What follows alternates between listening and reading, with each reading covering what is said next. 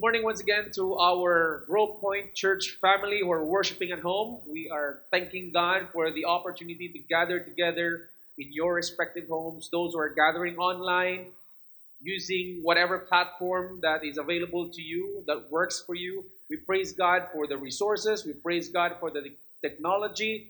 And I want to take this time to thank our GP Creative team led by Brother Melvin Prioles. Thank you for the sacrifices that you have made to make this resource available to all of our Grow Point church members, Grow Point church family, and to our friends who might be watching this video. And today, ang title sa akong message is Seizing the Opportunity. This is our response to overcoming COVID-19. And the text we have this morning is from Colossians chapter 4, verse 2 to verse 6. Let me read it to you. Continue steadfastly in prayer, being watchful in it with thanksgiving. At the same time, pray also for us, that God may open to us a door for the word, to declare the mystery of Christ, on account of which I am in prison, that I may make it clear which is how I ought to speak. Walk in wisdom toward outsiders, making the best use of the time. Let your speech always be gracious, seasoned with salt, so that you may know how you ought to answer each person. Now, this passage is part of Paul's final instructions or final exhortations to the believers in Colossae. And in this section, Paul urged them to devote themselves in prayer and to live wisely among the unbelievers for the purpose of proclaiming the gospel of salvation in Jesus Christ.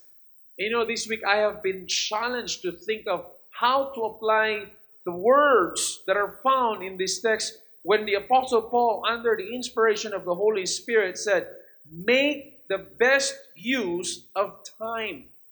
And as I've been praying for the church, I've been praying for the church family members, the church at large, I realize that there are families that ang mga breadwinners na to walay trabaho for now. I hope temporarily magpahuway ta, wala tay biyahe, wala tay negosyo, wala ang atong usual na mga ginabuhat. And because of that, daghang time sa balay kay namay quarantine. Dili makagawas-gawas and kung i-implement na tong enhanced pa to or extreme community quarantine, usa na lang gyud sa ato sa kada pamilya ang pwede mo gawas just for the purpose nga makapalit og pagkaon or tambal or makaadto og medical facility. So importante lang gyud nga mga reason ang i-allow niya sa atong government. So tungod niana, mas naatay time sa ato ang mga panimalay. Mas naatay time kay agkatong tang oras nga naata sa atong trabaho, na naata sa ato ang biyahe, kung unsa may atong usual ang routine na alter man na siya, karon naa na sa panimalay. Katong oras nga dili na available, karon available na for us. And I was thinking about that. So kung Christian ka, unsaon man nimo pag-apply ini nga principle, ini nga exhortation nga giingnan ta sa pulong sa Ginoo, make the best use of the time. Unsaon nato nga dili mausik ang atong panahon mintras nag-start sa atong mga panimalay. Mintras na uban sa itong mga pamilya or mga kaparyentiyan or maybe naa ka sa boarding house, wa ka kapauli, naa ka sa imong giabangan nga apartment, wa ka kauli, kay dili na pwede. How can we make use of this time to kanang pinakamaayo nga paggamit sa atong oras? And here in this section, the main idea is for us as Christians to pray, live wisely, and be ready to seize the opportunity to proclaim the gospel of salvation, which is in Jesus Christ. I like how the NLT puts it. Kanang a particular phrase, kung tanawin mo sa NLT, ingana niya ang pag-istorya, make the most of every opportunity. Make the most of every opportunity. So, tungod aning pandemic sa coronavirus, dagka lang nangahadlok. And kung imo ko naon, even sa pagsugod sa tuig 2020, daghan na kayo mga panghitabo. And sa akong una-una lang, dagka ng mga katauhan sa kalibutan nga medyo naging open or more open to spiritual things. And a lot of people are actually considering life more seriously and thinking about death in particular. So mas open sila sa pulong sa Ginoo. So if that is the case, ang pangutana is, how should we as believers live in this world? Kung saan man nato dapat pagkinabuhi, labi na karon nga naaaning coronavirus. And let me propose at least 3 activities that should become part of our Christian lifestyle. In other words, in our daily routine, lifestyle. Number 1, as Christians, in order to seize the opportunity, we should be praying or we should be worshiping God in prayer. In verse 2, ginata, continue earnestly or continue steadfastly in prayer. And then na being watchful. Interestingly, kining word nga watchful is the same word nga gigamit sa ubang mga verses like 1 Peter 4:7, which is atong i-flash unya later on. Ang kanang word nga watchful is used to refer to the second coming of the Lord Jesus Christ. And to me, that is very interesting because as these events, na mga natural disasters and calamities nga nakakitabo this year, na ay super typhoons, na ay earthquake, na ay volcanic eruption, and then we have wars in some parts of the world, ang mga tao mas naging open to the idea of the second coming of the Lord Jesus Christ. Because in our culture, aware man ta na, gitudluan ta na nga, naay mga signs of the second coming of Christ. And a lot of people are asking, hapit na ba matapos ang kalibutan? And interestingly, gipahimangnuan ta din sa atong text no niya, continue steadfastly in prayer, being watchful in it with thanksgiving. And again, ang word bangod nga watchful, ma-connect nato sa ubang mga verses kay same word nga ilang gigamit, okay, to be watchful for the second coming of the Lord Jesus Christ. And atong tanawon nga verse, usa lang sa mga verses niya na later on. Sa Ephesians chapter 6 verse 18, giingnan ta sa pulong sa Ginoo. Praying at all times in the Spirit, with all prayer and supplication, to that end, keep alert with all perseverance, making supplication for all the saints. And just a few days ago, I had a Bible study with a small group, and ang among topic po during this time is about prayer. And I pointed out to our group, as the Lord has opened my eyes to this as well, nga ningon din na sa Ephesians 6:18, praying at all times in the Spirit. So how can we pray at all times? So sa panahon nga pananitan mag-drive ka, gamotor ba ka or gasakinan, na ay mga kahigayunan nga pwede kang mag-ampo. So while gabiyahe ka, if you're sensitive sa leading sa Holy Spirit, makakita kag laing drivers on the road. And God will prompt you to pray for them. Pray for their safety. Pray that there will be no harm that will come upon them. And then makita ka siguro a group of people and God will remind you of the harvest that is plentiful. And the Spirit of God will prompt you to pray for the harvest, to pray for their salvation. Perhaps, na mga times kung magbiyahe ka, makita ang nena discretion, you pray for the preservation of that person's life. And then there's always opportunities to pray. And I think that's one way we can apply this verse. Ganyan siya, praying at all times in the Spirit. In other words, you are ready na mo respond sa leading o sa prompting sa Holy Spirit to pray for whatever. Kaya nga na praying with all prayer and supplication, tanang klasik pag-ampo. To that end, keep alert with all perseverance, making supplications for all the saints, for all the believers. And sa atoa sa mga taga-Grow Point, we are to pray for one another. Let's pray for everybody nga appeal sa ato ang pamilya din sa Grow Point. Pero dili nato kalimutan ang ubang pong mga Kristohanon, dili lang sa ubang mga Grow Point churches, but also from other Christian churches. Because ningon ang pulong sa Ginoo where to pray for all the saints. Then again, ginata, to that end, be alert. Okay? Be watchful. Nga naman, hapit na gyud ang pagbalik sa Ginoo. 1 Peter 4:7, ingon ang Bible, The end of all things is at hand. In other words, it's very near. It's about to happen. Therefore, be self-controlled, be sober-minded for the sake of your prayers. Brothers and sisters, tinood yun, hapit na mabot ang katapusan. Hapit na ma-rapture ang church. And in fact, kanang rapture can happen at any time. Maskin, di pa siguro itong mahuman, ani nga worship at home na to. Kining mensahe, pwede nang mahitabo ang rapture. Pwede na nga last week na nina to, karong si manaha mag-rapture na. So ang tanan nga mga believers, sakmiton sa Ginoo. And then ato ta sa iyang presensya. Ang mabilin ining kalibutan na, ang mga unbelievers. So, that means, ang ato ang mga kahigayunan, ang ato mga opportunities to share the gospel, to reach out to our family and friends, will come to a complete and eternal end. Wala na gitay chance, wala na tay opportunity nga mapasabot nato sila sa mensahe sa kaluwasan. Kung ma-rapture na ta, biyaan na nato ang kalibutan. Wala na kay kahigayunan nga mag-reach out sa ilaha.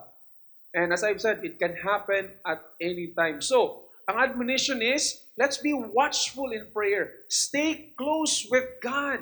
Keep walking in the Spirit. Be communing with Him in the Spirit daily.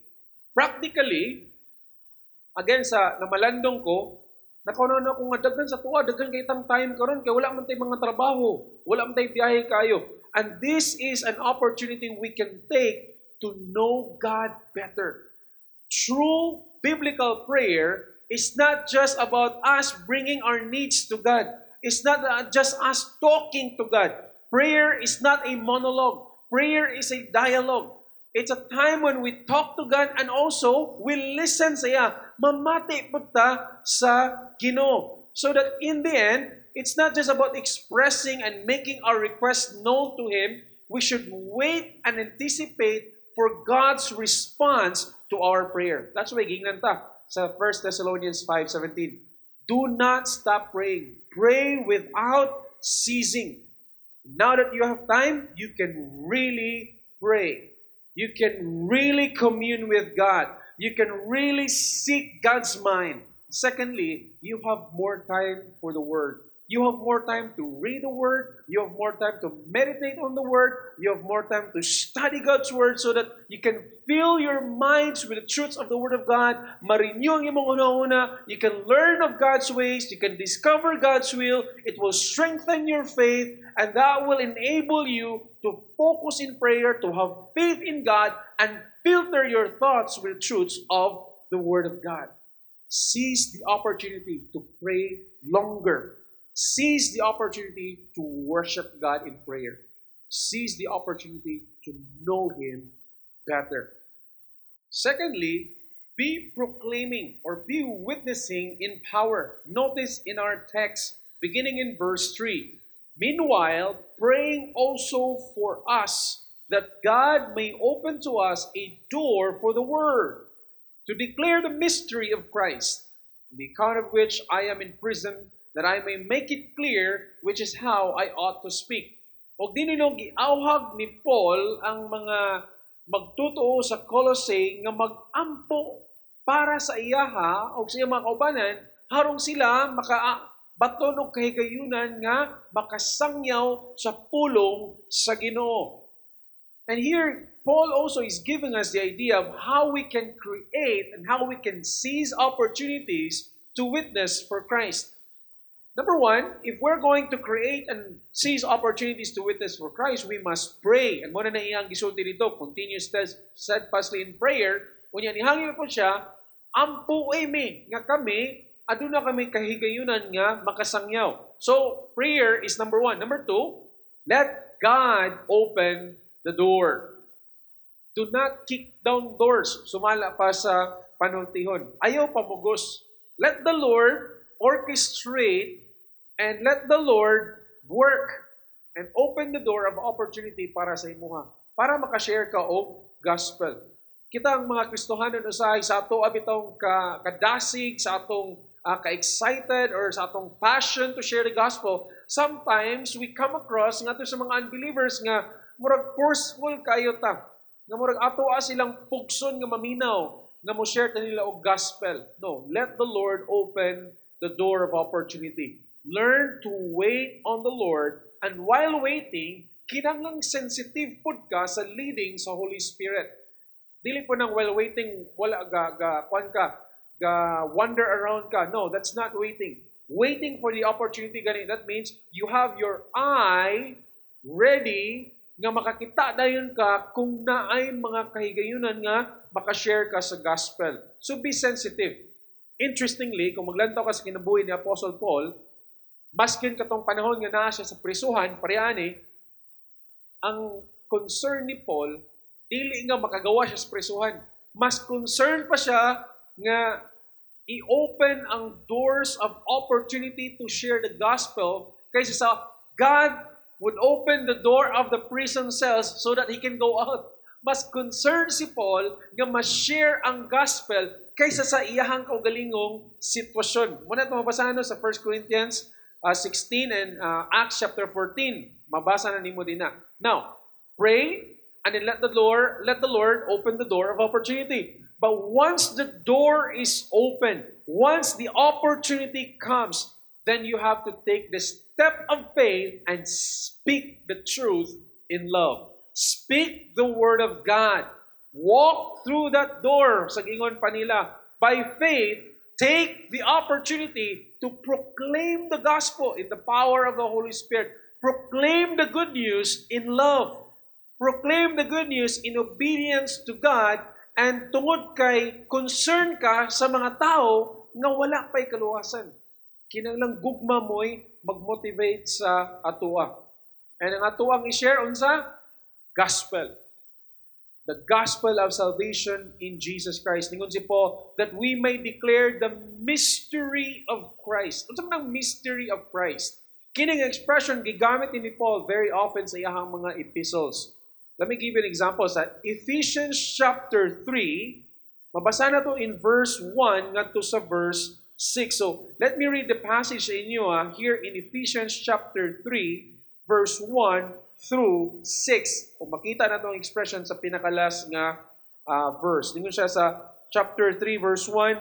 For this reason, I, Paul, the prisoner of Christ Jesus, for the Gentiles, if indeed you have heard of the dispensation of the grace of God, which was given to me for you, how that by revelation he made known to me the mystery, as I have briefly written already, by which when you read, you may understand my knowledge in the mystery of Christ. Something a mystery. Let's read on. Which in other ages was not made known to the sons of men, as it has now been revealed by the Spirit to His holy apostles and prophets. So, kini nga mystery, gitago ni siya sa una. Wala ni siya na-reveal ngadto sa mga katawhan. But now, Paul is saying, this is being revealed by the Spirit to His apostles and prophets. Unsa man ni siya nga mystery? Verse 6, that the Gentiles should be fellow heirs of the same body and partakers of His promise in Christ through the gospel. So the mystery is that ang mga Gentiles pwede na nga mahilakip sa katawhan sa Ginoo sa unsa nga pagi? Pinaagi sa maayong balita. Pinaagi sa gospel. Through the gospel. So, pray for opportunities. Pray nga mag-open ang Ginoo og door of opportunity for you to share the gospel. Once the opportunity comes, seize it. Take advantage. Take a step of faith. Open your mouth. Speak the truth. That Jesus is the Savior and there is no one else. We should also seek to be clear in preaching or proclaiming the gospel. Because si Paul sa Galatians, gitagaan din yung idea nga naay laing gospel nga gakalat-kalat around the world, even in his time. In Galatians chapter 1 and verse 6, listen to this. Tingnan si Paul, I marvel that you are turning away so soon from Him who called you in the grace of Christ to a different gospel. Of course, walay laing true gospel. Usara gyud ang tinud nga gospel. But there are other gospels, another of a different kind which is not gospel at all. So what is the gospel? And I hope nga as a Christian, ikaw, kabalo kag unsa jud ang tinuod nga gospel. Kay gaampo ka nga mag-open ng Ginoo opportunity for you to share the gospel, nya ang imong i-share dili pud mao nga gospel. So unsa man ang gospel? Turn to 1 Corinthians chapter 15. Sa 1 Corinthians chapter 15, let me read 4 verses diya sa imo, beginning in verse 1. Ningon din si Apostle Paul, "Moreover, brethren, I declare to you the gospel, which I preach to you, which also you receive and in which you stand, by which also you are saved, if you hold fast that the word I preach to you, unless you believe in vain." So mo siya ang gospel nga giwali ni Pablo nga ang mga katawhan sa Korinto ilahang gidawat o ilahang gisaligan o pinaagiana nakaangkon sila sa kaluwasan. So this is the gospel of salvation. Let's go to verse 3. In verse 3 it says, mo ni siya ang main nga content sa gospel siya. "For I delivered to you as of first importance what I also received, that Christ died for our sins in accordance with Scripture." And then, ningon siya, that He, Jesus, was buried. Gilupong yun si Jesus. A proof of His real and actual death. And then, that He was raised on the third day in accordance with the Scriptures. Kaya kung wala siya gilubong, wala siya namatay, dili siya mabanhaw. And if you read in the entire chapters of 1 Corinthians, importante kayo ang pagkabanaw ni Kristo. Kaya kung wala siya nabanhaw, then wala jud niya tinuod na bayaran ng silot sa tong sala, wala niya nalupig ang gahom sa sala o ang kamatayon. Kung mo na siyang nahitabo, din wala tay kaluwasan. Kung nagpasalamat ta nga tinuod siyang namatay, ipamatudan sa iyahang paglubong, o tinuod yun siya nga nabanhaw kay aning nga chapter sa chapter 15, ug mubasa kag padayon na beginning in verse 5, naadyoy mga eyewitnesses sa risen Christ. Sa iyang pagkabanaw, naadyoy mga tao nga nakakita niya, nakahibalag niya, mga saksi sa iyahang pagbalik gikan sa kamatayon. That is the gospel, my dear brothers and sisters. And dapat klaro na siya sa tuwa. Dapat nakasabot gyud ta unsay gospel. Naamang gyud sa atong culture nga pangunaw na nga may kang gospel, anything from the word of God is called gospel. No. There is ang gipasabot ni Paul ni is ang gospel message, the mystery of Christ. And we should clearly proclaim it by faith, trusting in the power of the Holy Spirit. Kaya ang Holy Spirit man mo'y mag-convict sa kasing-kasing sa mga tao. Siya mo'y maghatag sa kinabuhi. Okay? Sa pulong sa Ginoo. Siya mo'y maghatag espirituhanon nga pagpanabot sa mga tao nga makadungog sa mensahe sa gospel, ang mensahe sa kaluwasan, ang maayong balita. And people are thinking around the world today, with this pandemic, people are thinking about the possibility of dying by contracting the virus themselves, or even thinking of the possibility nga ang ilahang mga mahal kinabuhi, ilang anak, mga paryente, ilang ginikanan, basig maigo sa virus. Sa mga balita nga ilang mabasahan, sa mga balita nga ilang makitaan sa TV. In fact, this year, 2020, daghan ang mga nahitabo nga medyo nakashaken sa mga tao and nakapahimangno nato of the reality of death and the brevity of life.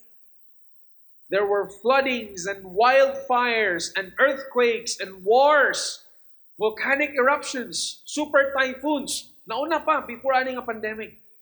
And of all of this, kani silang tanan, these are reminders to all of us, believers and non-believers, reminders ni sa pagbalik sa atong Ginoo. All of these are called the signs of the times, the signs of the second coming of Christ.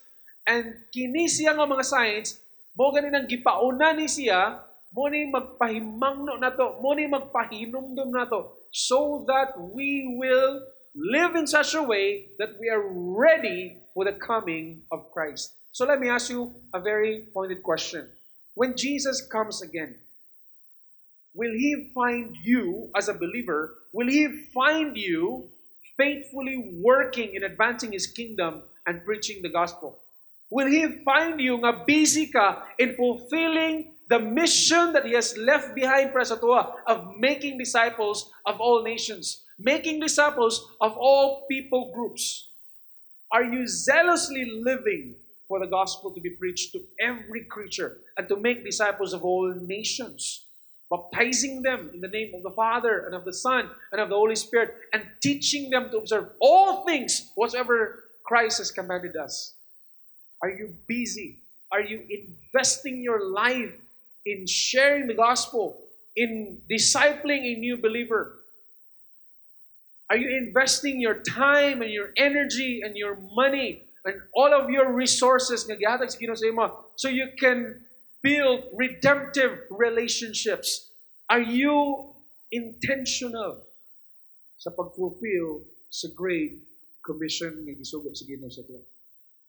So, we're told to pray, ask God to open doors of opportunities, and be ready to proclaim the gospel clearly in the power of the Holy Spirit. And if you're praying and ready to preach, the next thing for us is to be prudent or to be wise in public. Tanawa ang verse 5 and verse 6.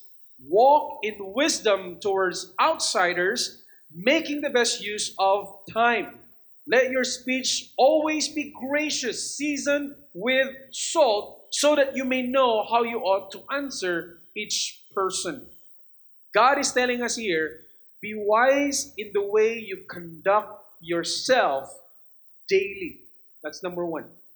Be wise with your actions, especially publicly, with the watching unbelieving world around us, nga naay mga critical eyes, nga nangita lang bitaw og unsay sayop katong mahimo, unsay mga inconsistencies sa ato nga kinabuhi. Pirmi ra nga nangita og opportunity to, destroy us and to discredit us. Be careful. There's a watching world around us, constantly looking for something to criticize. So we should be careful not to do anything that will compromise our testimony. Na story kabayan sa ka Baptist pastor nga naay high-ranking official sa mga pulis nga naintriga kayo sa iyaha. So ang gibuhat sa high-ranking official, nag-hire siya og secret detective. Unya ang iyahang mission, sunod-sunuron na niya ang pastor. Pangitaan niya og sayop, pangitaan niya og kanang napa siya mabuhat or masulti nga pwede nilang magamit as an accusation against him para hindi madaot ang iyang testimony or whatever. So, ang detective, mas kinaasa mo atong pastor, gasunod-sunod gid sa iya, nagmanman gyud sa pastor. And then, one day, after pila ka weeks na niyang gisunod-sunod ng pastor, nibalik siya sa high-ranking official nga nag-hire niya, nagbayad sa iya. Og mo niya iyang report. Ningon siya nga, Sir, akong nakita nga ang wali o ang kinabuhi ni pastor nag-match gyud. Wa ko'y nakita nga inconsistency. And to that, ni-believe ang kuan, siya nga, wow, maayo no? And that gained his respect towards the pastor until nga nakadungog siya sa gospel and eventually he became a believer of the Lord Jesus Christ. That is walking in wisdom. That is being wise in public. Na kung unsa ang atong gipang istorya, unsa atong gisulti nga moy atong gituhuan, makita gyud pud sa ato ang kinabuhi. That we walk the talk, so to speak. Secondly, to walk in wisdom also means to be wise enough to fulfill our responsibilities and obligations. Do your work and do it excellently. Iba usas pakaguba sa testimony sa mga Kristohanon, labi na kung nangimpliyo ka, kung ang imong trabaho dili maayo ang kalidad. Na kay serbisyuhan ba? Kunya dili maayo ang pagkaserbisyo, nya mailan ka nga Christian ka, may sulay og witness nga to sila, sulay og share sa gospel sila kung maminaw ba sila nimo. Makita lang sila sa imong naong ang ilang mahinumduman kung unsa ka barat ang imuhang serbisyo, kung unsa ka barat ang imuhang gihatag nga quality of service. Do your job excellently. Another thing, pay your bills. Bayad sa imong mga bayronon. Dapat ito yung sa kay gayon na nag-outing mi sa mga SMCs dito pa ko sa Bohol aning panahon na. Kunya na usa ka pag-ugay siya nga believer, I just won him to the Lord a few days earlier and then nagkapil siya sa among outing. And during sa time nga nangaon, pa ang uban, unya siya, nahuman naman siya kaon, Di po siya ganahan pang maligo. Nagsuroy-suroy siya nga sa ubang mga cottages seeking for opportunities to share the gospel. And tinuod na siya yung nakaistorya nga idaran nga lalaki, o niya sa ilahang conversation, dugay-dugay silang nahuman, nakahisgot sila kabahin sa mga testimonies of other Christians. And kining new believer na luoy ko niya, kaya nibalik siya na ako niya, nag-share siya, Kuya Ben, lain kayo ang akong experience karon nag-share gospel. Kung ano man dong, istoryahin ko. Isa ako siyang gishiran unta sa gospel, o niya, samtang nag-share ko niya, iyaha kong gi-cut off, giputol daw ang iyang istorya, o ginginan siya nga, dong, nga naman ang upang mga Kristohanon nga, pamingon sila naa sila Ginoo niya, ang ilang kinabuhi, ngilad man. So, nangutana ang SMC-an, kung ano nakaingon makangingilad o upang Kristohanon, di siya nga, naabit ako'y kailang nga pastor, nangutang siya na ako, hangtod karon wala ko niya bayari. Iyon mo na. Naay mga tao na dili sila mudawat sa gospel nga itong i-share nila tungod sa bati nga testimony sa ubang mga Kristohanon. And so, we need to be careful. Although, the fact that there are Christians with bad testimonies, okay, dili po na reason or it doesn't change po the other fact that the unbelievers still needs the Lord Jesus Christ. So the testimony, the bad testimony of other Christians, it doesn't change the fact that they need to trust in Christ as their Lord and Savior. Pero dili nato mapunggan nga naa sila'y mga gibati ng na nga di na noon sila ganahang mamati sa gospel because of our inconsistent life. Another thing, mubayad ta dapat sa itong mga buwis. Mas pinsidula na lamang. Bayari. Okay? Tingnan pa sa Biblia, tingnan si Jesus, give unto Caesars that which belongs to Him. And give to God that which belongs to God. And we'll talk about that sa atong pagpadayon niya sa ato ang Mark nga series. Doing your work excellently and then keeping your promises. Kung na kay mga saad nga gibuyan, buhat ta. Dili kay magsige kag saad, dili nimo tumanon. That's what it means to walk in wisdom. Paminaw mo ni. Sa 1 Thessalonians chapter 4, verse 9 to 12, ningon si Apostle Paul, about brotherly love, you don't need me to write to you because you yourselves are taught by God to love one another. In fact, you are doing this towards all the brothers in the entire region of Macedonia. But I encourage you, brothers, to do so even more, to seek to lead a quiet life, to mind your own business, and to work with your own hands as we commanded you. Tanaw mo sa sumpay siya nga, so that you may walk properly in the presence of outsiders and not be dependent on anyone. Ang outsiders nina, ang girefer na mga unbelievers. So nga to ading pag-treat po sa isig usa mo matter. Paminaw na to ang mga pulong sa itong Ginoo sa John chapter 13, verse 34 and 35. Kung sige ko ni Jesus Christ, I give you a new command, love one another. Just as I have loved you, you must also love one another. And ingon siya, pinaagi sa inyong gugma sa isig usa. If you love one another in the same way I love you, ningon si Jesus, by this, all people will know that you are my disciples, that you are my followers, if you have love one for another. So be careful with how you conduct yourself in public. Kaya na yung mga tao galantaw. Nagpaniid na. Nangita og sayop. Secondly, not only with your actions, be careful with your words. Di pa dahil ninyo si Paul, let your speech always be gracious, seasoned with salt, so that you may know how you ought to answer each person. Sa Ephesians chapter 4, verse 29, giingnan ta sa Bible, no foul language is to come from your mouth, but only what is good for building up someone in need, so that it gives grace to those who hear. No foul language. Only what is good. Only what's edifying that will build up someone in their need, so that it gives grace. It gives grace to those who hear. Words are powerful. Do not underestimate the power of your words. Realize na words can either build or break. Words can edify and encourage, or it can discourage someone, the hearer. Kung imo na kung ang doktor musulti o nasa i-share ng balita sa iyahang patient, it can either bring joy or dismay sa iyang pasyente. Iyon ang powerful ng words. A few words from a judge, it can mean freedom or condemnation sa accused. You see, our words can bring either life or death. Listen to Proverbs chapter 16, verse 24. Pleasant words are a honeycomb, sweet to the taste and health to the body.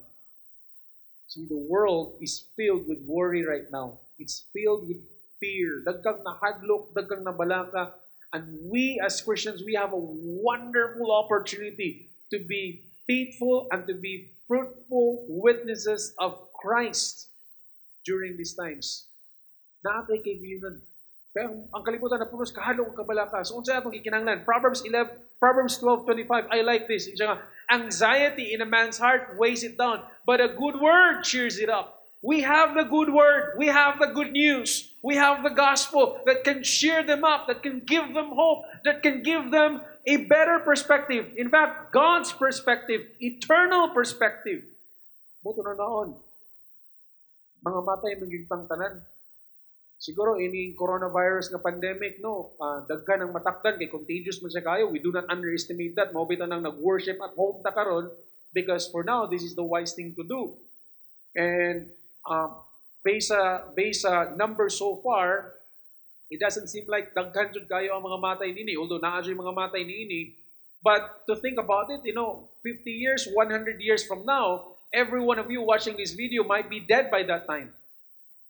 And my point is this, we will all die one day. So the question is, are you living faithfully for the Lord? Are you living faithfully for the Lord? And kita nga mga naay kamatuoran, kita nga nakabalo, are we doing something to share this good news to others who don't have it? Are we investing our life to help others find the truth, know the truth, that they too might know Jesus, the way, the truth, and the life, so that they too can come to the Father who is in heaven. You have the good news. You have the gospel. So pray and ask God for opportunities to share this word, the word of salvation in Christ. And then once God opens the door of opportunity, walk through it. Take a step of faith. Open your mouth and speak. Tell them the truth. Make the best use of your time. Well na, kapatid. Brothers and sisters, it doesn't mean nga kitang tanan, abi kay Christian ta, dili ta maiko sa coronavirus kung walay Christian na mamatay nini. It is very possible.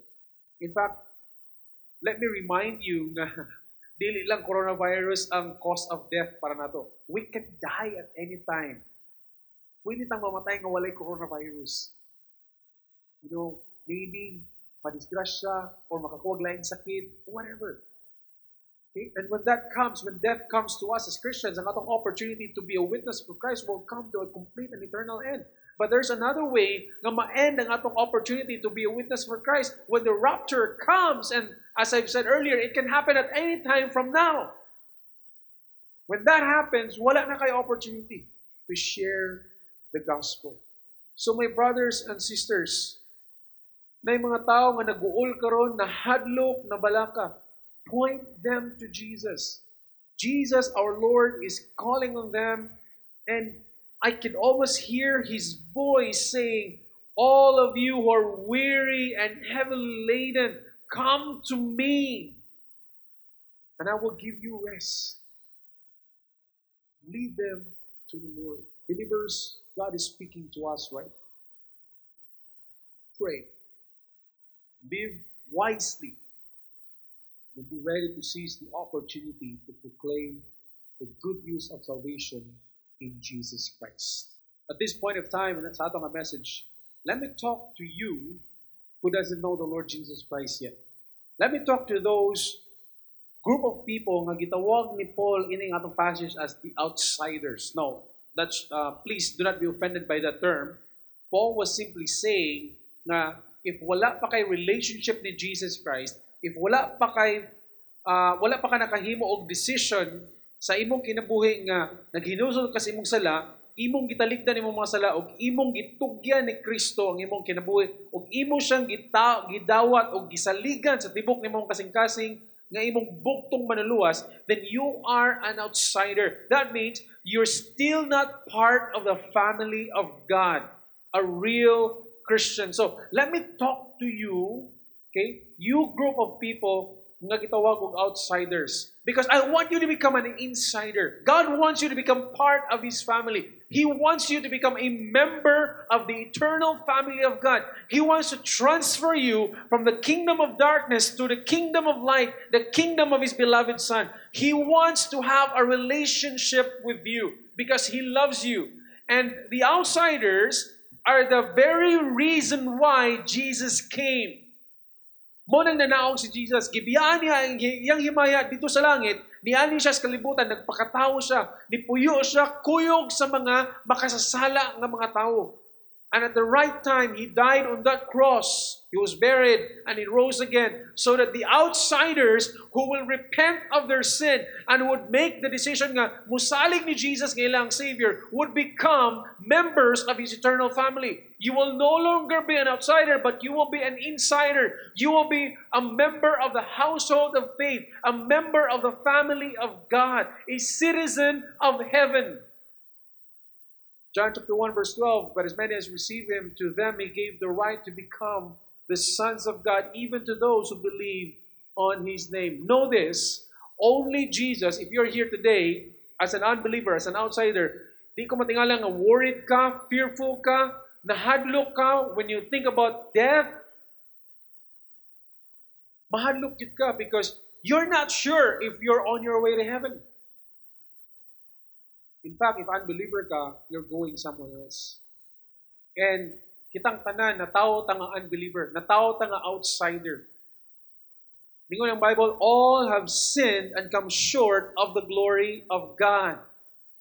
So, kitang tanan, dili ta angayan nga makasulod sa gingarian sa Ginoo. In our own credentials and qualifications, none of us are qualified to go to heaven, to His perfect heaven. In fact, kitang tanan angayan tang silutan sa kalayo sa impyerno. Mo gid na gisulti sa pulong sa Ginoo. Romans chapter 6 verse 23, for the wages of sin is death. And that word death is not only talking about physical death, it talks about spiritual death, eternal death in the flames of hell, in the fires of hell for all eternity. Several weeks ago, ni-visit me sa ako ang ginikanan dito sa Tanay, kuwing sa akong family. And at that time, na-timingan po nga na ay tubo nga gisunog. And imagine na rago lang, kay hektaryang tubo nga gadilaab sa kalayo nga, grabe kayo, maglantaw ka, malisang ka maglantaw. Nga kay kilom-kilom naman, so klaro gid kayo ang mga flames. And I was telling my daughter, Nia, ang hell is even worse than that. And that's where every single sinner who dies without Jesus will go, and there they will spend eternity. You see, if nakakadinig karon, wa kay kalinaw. You want the peace of God that we talked about last week. Before ka makaangkong peace of God, you need peace with God. Kay makasasala ka. Okay? Pariyan ako, nakasala ta. Guilty ta of breaking God's commands. And the Bible calls us the enemies of God. And so if we want the peace of God, first we need to be at peace with God. We need to be reconciled to Him. How? If we respond to His love for us. You see, ang Ginoo mo ay nag-initiate para ma-reconcile ta siya. Listen to these words found in Romans chapter 5 verse 8. Sa gugma sa Ginoo ni siya, but God shows His love for us in that while we were still sinners, Christ died for us. Samtang nagpakasala pa ka, samtang namakak pa ka, samtang nagbuhat pa kag mga butang nga makasalanon, si Kristo nagpakamatay alang kanimo. He died for you while you were enjoying the pleasures of sin. Christ died on the cross because of His love for you. Because He wants you to be reconciled to God, to have a right relationship with the Father. He loves you so much. He laid down His life. No one else can love that way except God.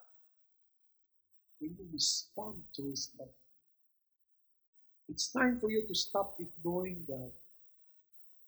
It's time for you to stop, entertaining the world that is trying to keep you from listening to the voice of God as God is speaking to you, as God is reaching out to you many, many times as a little. Because He loves you. He wants you.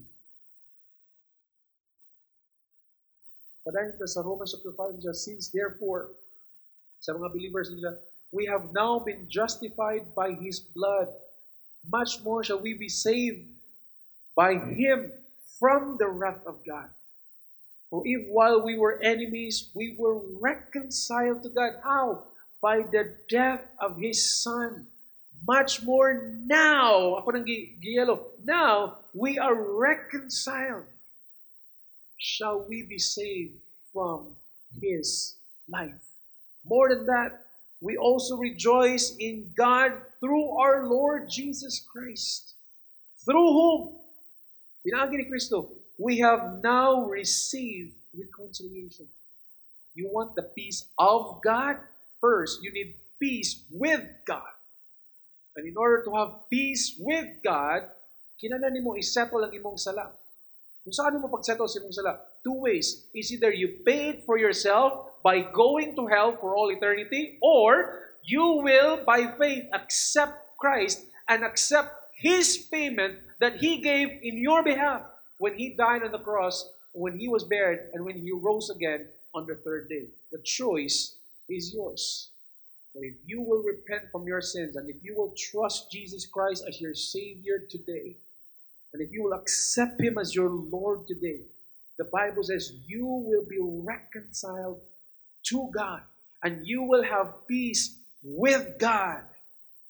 You will be saved from the wrath of God. John chapter 3, verse 16, the most famous verse of all time.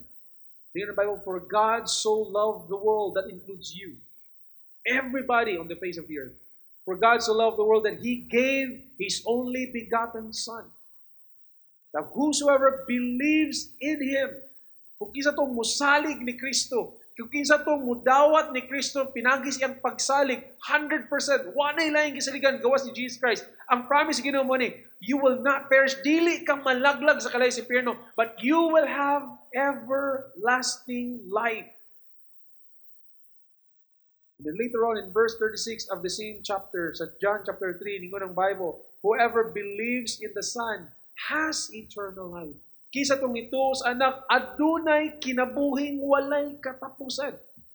And whoever does not obey the Son shall not see life, but the wrath of God remains on him. In other words, ang kapungot sa Ginoo, naanan nato, sukad pa sa atong pagkatao. Magpabilin na siya dina, kung ikaw magdumili ka sa pagtalikod sa imong sala, paghinulsol sa imong sala, o magdumili ka sa paghatag sa imong kinatibukang pagsalig ni Jesus Christ lamang ang imong manuluwas. If you will not trust in Christ, the wrath of God will remain in you. You want to be reconciled to God so that you will have peace with God and so that you can have the peace of God in your hearts? You're reconciled to Him today through Jesus Christ. Turn away from your sins. Trust in Him. Receive Him as your Lord and Savior. Today is your opportunity to do that. In fact, right now, where you're seated is your opportunity to do that. Listen to this. Therefore, since we have been justified by faith, pinagis pagsalig, we have peace with God through our Lord Jesus Christ. Paling karoa kayo. Aduna kitay kalinaw diha sa Ginoo pinaagi ni Hesus Kristo. So I invite you to turn away from your sins. Talikdi ng imong salita. Saligi si Kristo ngayong buktong maluluwas. Dawatan siya pa rin. Minsan, dili ka malaglag. Dili ka maatos impyerno. Luwason ka niya. Pasayloon ka niya sa tanan nga sala ng mga buhat. O gatagan ka niya sa iyang hingpit nga pagkamataran. Hatagan ka niya sa kinapuhing walay katapusan. So that whatever will happen to us in this life, okay, may man to coronavirus or dili, basta pag-abot sa panahon nga, kuhaon na kami, na atay kasiguruhan niya, ato ta uban sa atong Ginoo dito sa langit hangtod sa kahituran. May dala. Those are not my words. Those are the words from the Word of God, the holy Word of God. And God never lies. You can trust God's Word. You can take God at His Word. So if you want peace with God, so you can have the peace of God during these stressful times, once again, bow down your head right now, bow down your heart. Cry out to Him in a simple prayer and say, Lord Jesus, sa ilo ako sa mga sala mo nabuhat. Tungod sa kong sala, dili ko angayan nga makasulod sa kingarian sa langit. Angayan kong silutan sa kalayo sa impyerno. Ako nagpasalamat ko kay nakasabot ko nga imo kong gihigit mapag-ayo. Ug kana imong gipamatud-an pinaagi sa imong pagpalansang sa cross. Dito imong giulang imong bilihing dugo. Ug sakripisyo imong kinabuhi aron bayaran ang silot sa tanan na mga sala. Lord, salamat sa imong saad. Ganimong ka, whoever believes in you, maskin kinsa nga mosalig kanimo. Dili gayud malaglag, dili makapanatiya sa kinabuhin, walay katapusan. So Jesus, inikat na, ihatag ko kanimo akong kinatibuk ang pagsalig. Isip ako ang bugtong manluluwas. Luwas sa ako gikan sa akong sala. Luwas sa ako gikan sa kalayo sa impyerno. At tagi ako sa kinabuhing dayon. Sugod karon, magkinabuhi na ko alang kanimo o sundin ko. If you have prayed that prayer from your heart, if you are serious and sincere, nga ikaw mismo nakigistorya sa Ginoo pinagi na ito nga pag-ampo, the Lord will always answer that kind of prayer. Kay ang kasing-kasing sa Ginoo, ang kabubuton sa Ginoo, kabulakon sa na ang tanang tao maghinusol ug ang tanang tao makaangkon sa kaluwasan. Kung sa akong nakadawat na kan Kristo karon nimo manluluwas, I welcome you to the family of God. You are no longer an outsider. You are now a member of the household of faith. You are now a member of the eternal family of God. And now you are a Christian, you know the Christian. So you are to pray, live wisely, and kung tagaan ka sa Ginoong opportunity nga mo share sa imuhang stories, imong testimony, giun sa nimo nga nakadawat ka ni Kristo, nakaangkon kag kalinaw sa Ginoo, share it with as many as you can. Seize the opportunity. God bless you. Brothers and sisters, let's pray for the world. Let's pray for the church. Let's pray for our country. Let's pray for our city, our province. Let's pray for one another. But more than that, let's pray for our unbelieving family members, our unbelieving friends, and pray for God to open doors of opportunity. Kita mismo, ready ka, available ka na magpagamit sa iyan. God bless you. Again, seize the opportunity.